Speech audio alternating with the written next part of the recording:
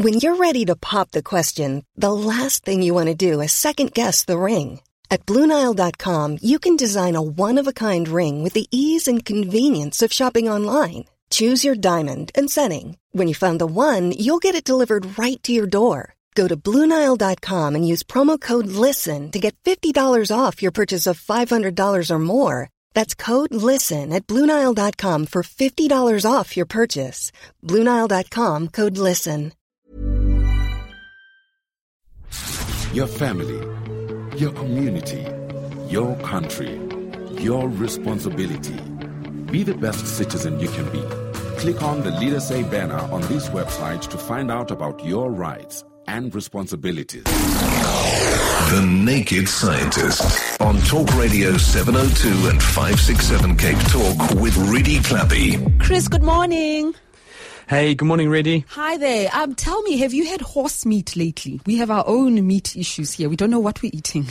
I think it's probably generalisable around the world, actually. The answer is not knowingly, but almost certainly. And that's the big problem in this country, that people are already slightly sceptical of the food industry in the wake of what happened in the 80s and 90s with BSE. And everyone was reassured. People died, unfortunately, but now things have moved on and everyone thought they could trust the food they were eating. And now they're finding out that what it says on the packet isn't necessarily what is in the packet. Now, while what is in the packet may not be unsafe health-wise, because there's nothing wrong with eating horse meat, it's no worse or better than eating lamb, beef or whatever. But people are being defied by the package labelling, and if you can't trust the package labelling, then can you really trust the people who are supplying the food to make sure they're giving you good quality food that you think you're paying for? And it's really eroded confidence in supermarkets and supply chains here. I think, looking at some numbers I saw just the other day, the numbers of people, or the number of burgers being sold in supermarkets is down 50% in a week, and that's in Tesco's, which is one of the biggest retailers. So ready meals are down, burgers are down. Anything where you can be slightly dubious because you can't see the meat coming off the bone, people are now sceptical about whether they can trust this stuff. Now, Chris, I'm very fascinated by the science of it. I mean, to mix one meat with the other, is that not expensive? How is it done so that it all looks like one product? Well, the thing is, if you look at where these meats tend to be cropping up, they're cropping up in mixtures. So in things like ready meals, which are already full of salt and other strong flavours, they're cropping up in burgers. And again, there are lots of other flavourants, other things in there. And so you're not effectively eating something that would be recognisably a steak. You're eating something which is mixed up meat. And if you dilute these things in different proportions and then put lots of strongly flavoured other things in with them and seasoning, it's really hard to detect other things that are in there. I mean, if you make a shepherd's pie and use lamb, you will actually find that people struggle to distinguish the lamb in it from if you make the same dish and use beef. Because once you've got all of the other things in there, flavours all blend in and they all taste great. I think that it's more that people are concerned about, well, if I can't trust what I think I'm being told I'm being fed, can I trust what else it says, such as, is there something in here that's going to be bad for me? And it's really eroded confidence in a massive way. I can't believe that, 3 weeks on from when this first exploded, it's still going on. I thought that it would be done and dusted in a few days, but the more they dig into this, the worse it seems to be. All right. Let's go to Elizabeth then in Sandton. Hi there, Elizabeth. Hello, good morning. I would like to ask the naked scientist? Whatever. Yes, Elizabeth? Whatever. Is it detrimental to one's health to cook with tinfoil? And may I listen on the radio? Yes, Elizabeth, thank you. And he is the naked scientist. Thank you very much for calling. Yes, Chris? Although I'm wearing some clothes today, has been known. The whole point about tinfoil is made of aluminium, so it's a slightly iffy name, another maybe labelling deception, but it's actually aluminium foil, and used appropriately, it's probably perfectly safe.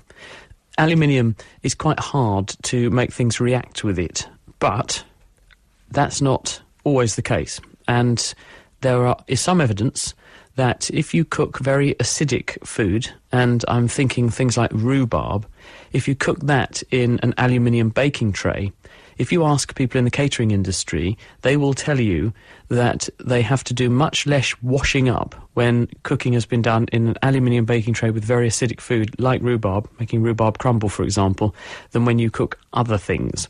And this is because the acid does attack the aluminium a bit, and this means that some of the aluminium dissolves off and goes into the food. Now, is that a health risk?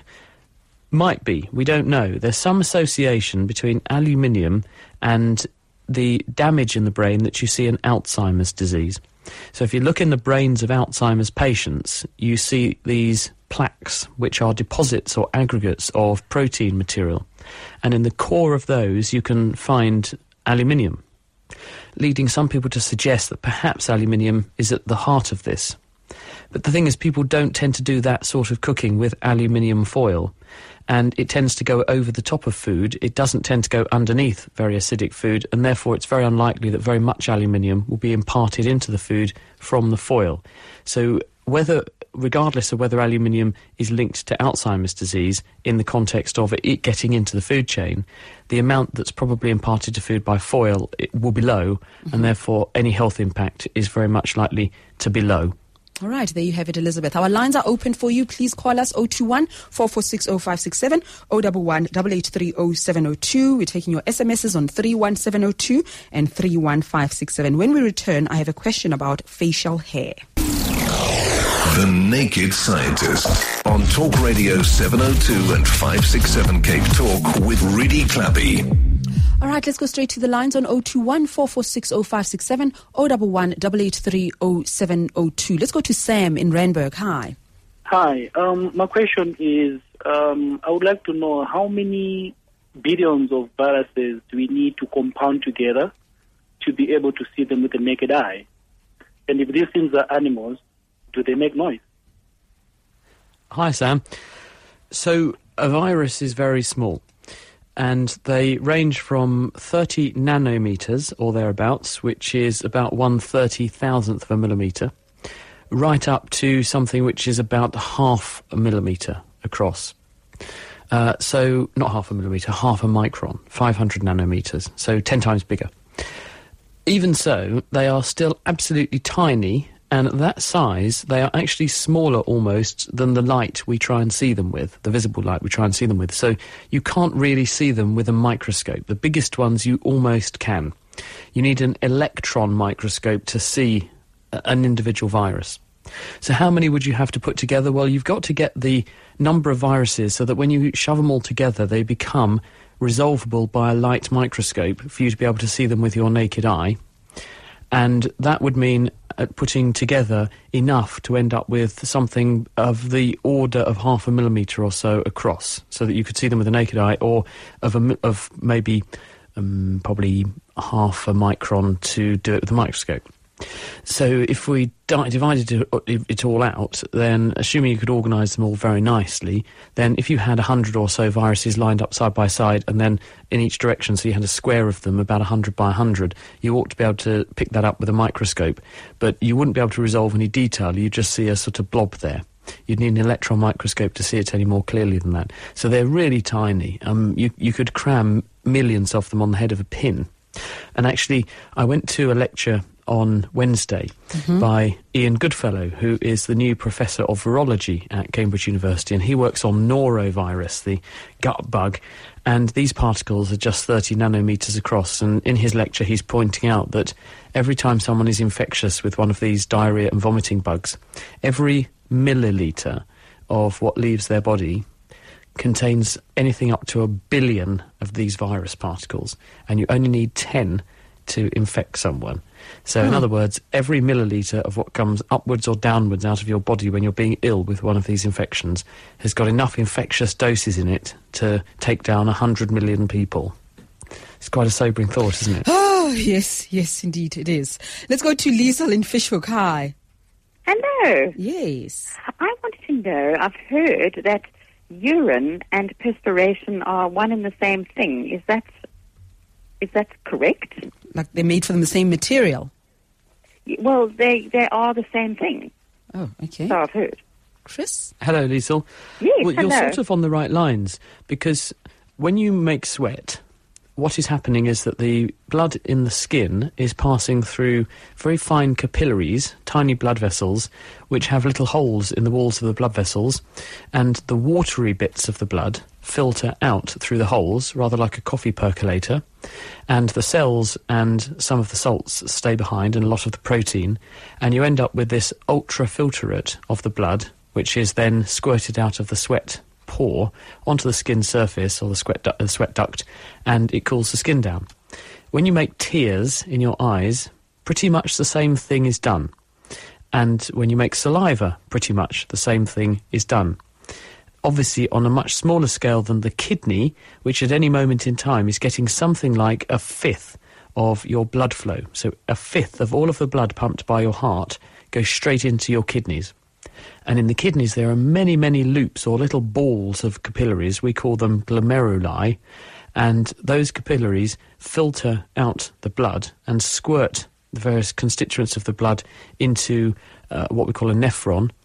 And that filtered material, which doesn't have any cells in it and very little protein, but does have lots of salts and sugars and things, then runs down in this duct inside the kidney called a tubule.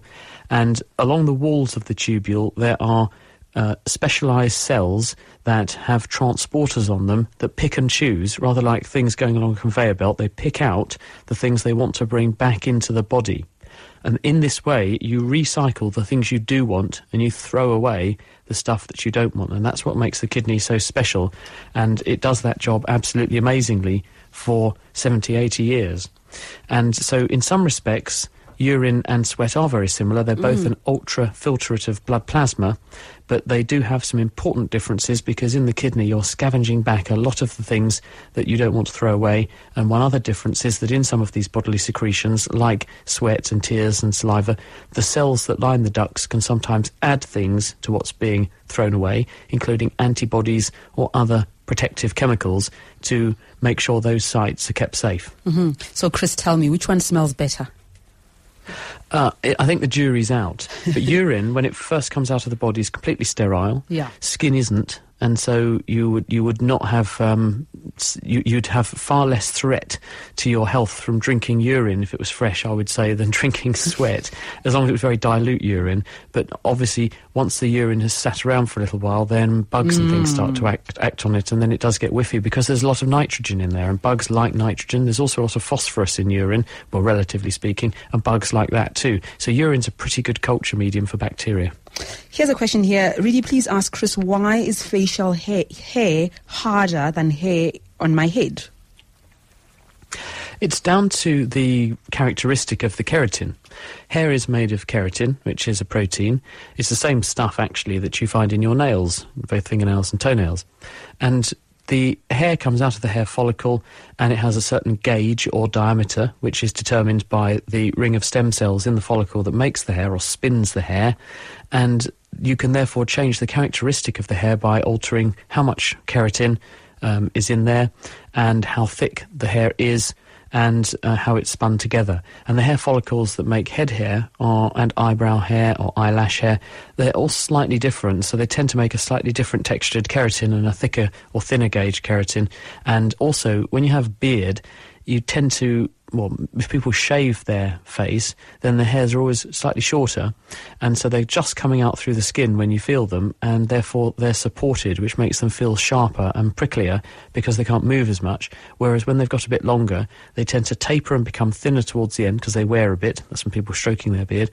And also, once it's sort of grown a bit longer, it can flop around a bit more, and so it feels smoother. The Naked Scientist on Talk Radio 702 and 567 Cape Talk with Riddy Clappy. At last, some leadership. We can't pontificate. We can't have PR stunts. Let them be suspended, investigated, and they must face the full might of the law. A man is dead. It doesn't matter what he did. He resisted arrest, parked on the wrong side of the street. There are ways of subduing him. There are ways of arresting him within the confines of the law. We don't drag people behind moving cars and then they die inexplicably. A fit young man dying when he is in police custody. So the police officers and the station commander have been suspended, and there'll be more developments in our 10 o'clock news. Let's carry on with the Naked Scientist. Let's go to, is it Jürgen in Saxon World? Hi there, Riddy.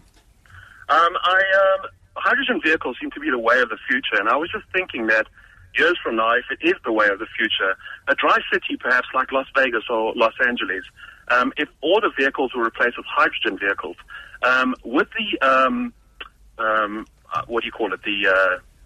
output of hydrogen vehicles affect the environment, would it change a dry city into a more wet city, I guess? Hello, Jogan. The answer is probably not. Partly because the amounts would still be quite small, but also when we burn hydrocarbons, in other words, things like diesel and petrol, they already, they already produce water as a combustion product, because when you burn something which has got hydrogen and carbon in it, in the presence of oxygen, you get CO2, carbon dioxide, and water. So carbon vehicles are already chucking out water, so if we were going to see big environmental effects, I think we'd have seen them. It is true, though, to say that some vehicles do affect the weather and do affect rainfall, because there was a paper published a couple of years ago by scientists showing that aeroplanes make it rain.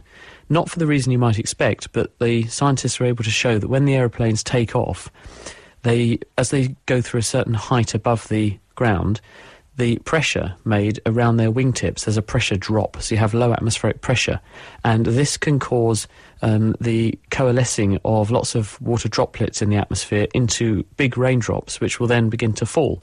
And when they did plots of rainfall around some of the world's biggest airports, they found that downwind of the airport you do see an increased rainfall relative to surrounding areas, but that's not because the aeroplanes are burning hydrogen, it's just because of local atmospheric effects that they trigger in passing. So vehicles can affect the weather, but not for the reason we might have thought about. Thank you very much, Jürgen. Thank you. In Saxon World, and Carlo in Rietfontein. Hi. Morning, Lily. I want to know, how they worked out height above sea level? Height above sea level. Yes, when you're building when you build a building, they say it's 1,500 feet above sea level, or meters above sea level. With the tides, it's constantly changing. Okay. Hello, Carlo. Well, we've got a pretty good idea about the elevation of things now, because people have done some pretty good mapping. But we also now have a tool which our forebears didn't have, which is satellite imaging. And the Earth's surface is scrutinised in quite profound detail these days by surface radar. And when scientists are now doing GPS and seismic studies, so they're looking at how the ground is moving, they've got various monitoring points on the Earth's surface where they are watching how those points are moving on the Earth's surface in order to track the movement of tectonic plates and so on. And the resolution of this is extremely high. And so you can get very, very accurate detail of Earth's topography, height above sea level. There are even satellites that are monitoring the height of the sea, and you can see wave height and things, and ocean swell with some of these instruments. So they are absolutely stupendous. So we are very blessed these days to have amazing technology to do this sort of thing for us. Chris, we'll chat to you next week. Stay away from the horse meat now. I'll do my best. Bye-bye. Bye-bye. Chat to you next week. And of course, all our conversations with the Naked Scientist are available as podcasts. Thinking about your next career move in research and development? Then it's time to make your move to the UK. The nation that's investing £20 billion in R&D over the next 2 years. The nation that's home to 4 of the world's top research universities. The nation where great talent comes together. Visit gov.uk/great talent to see how you can work, live and move to the UK.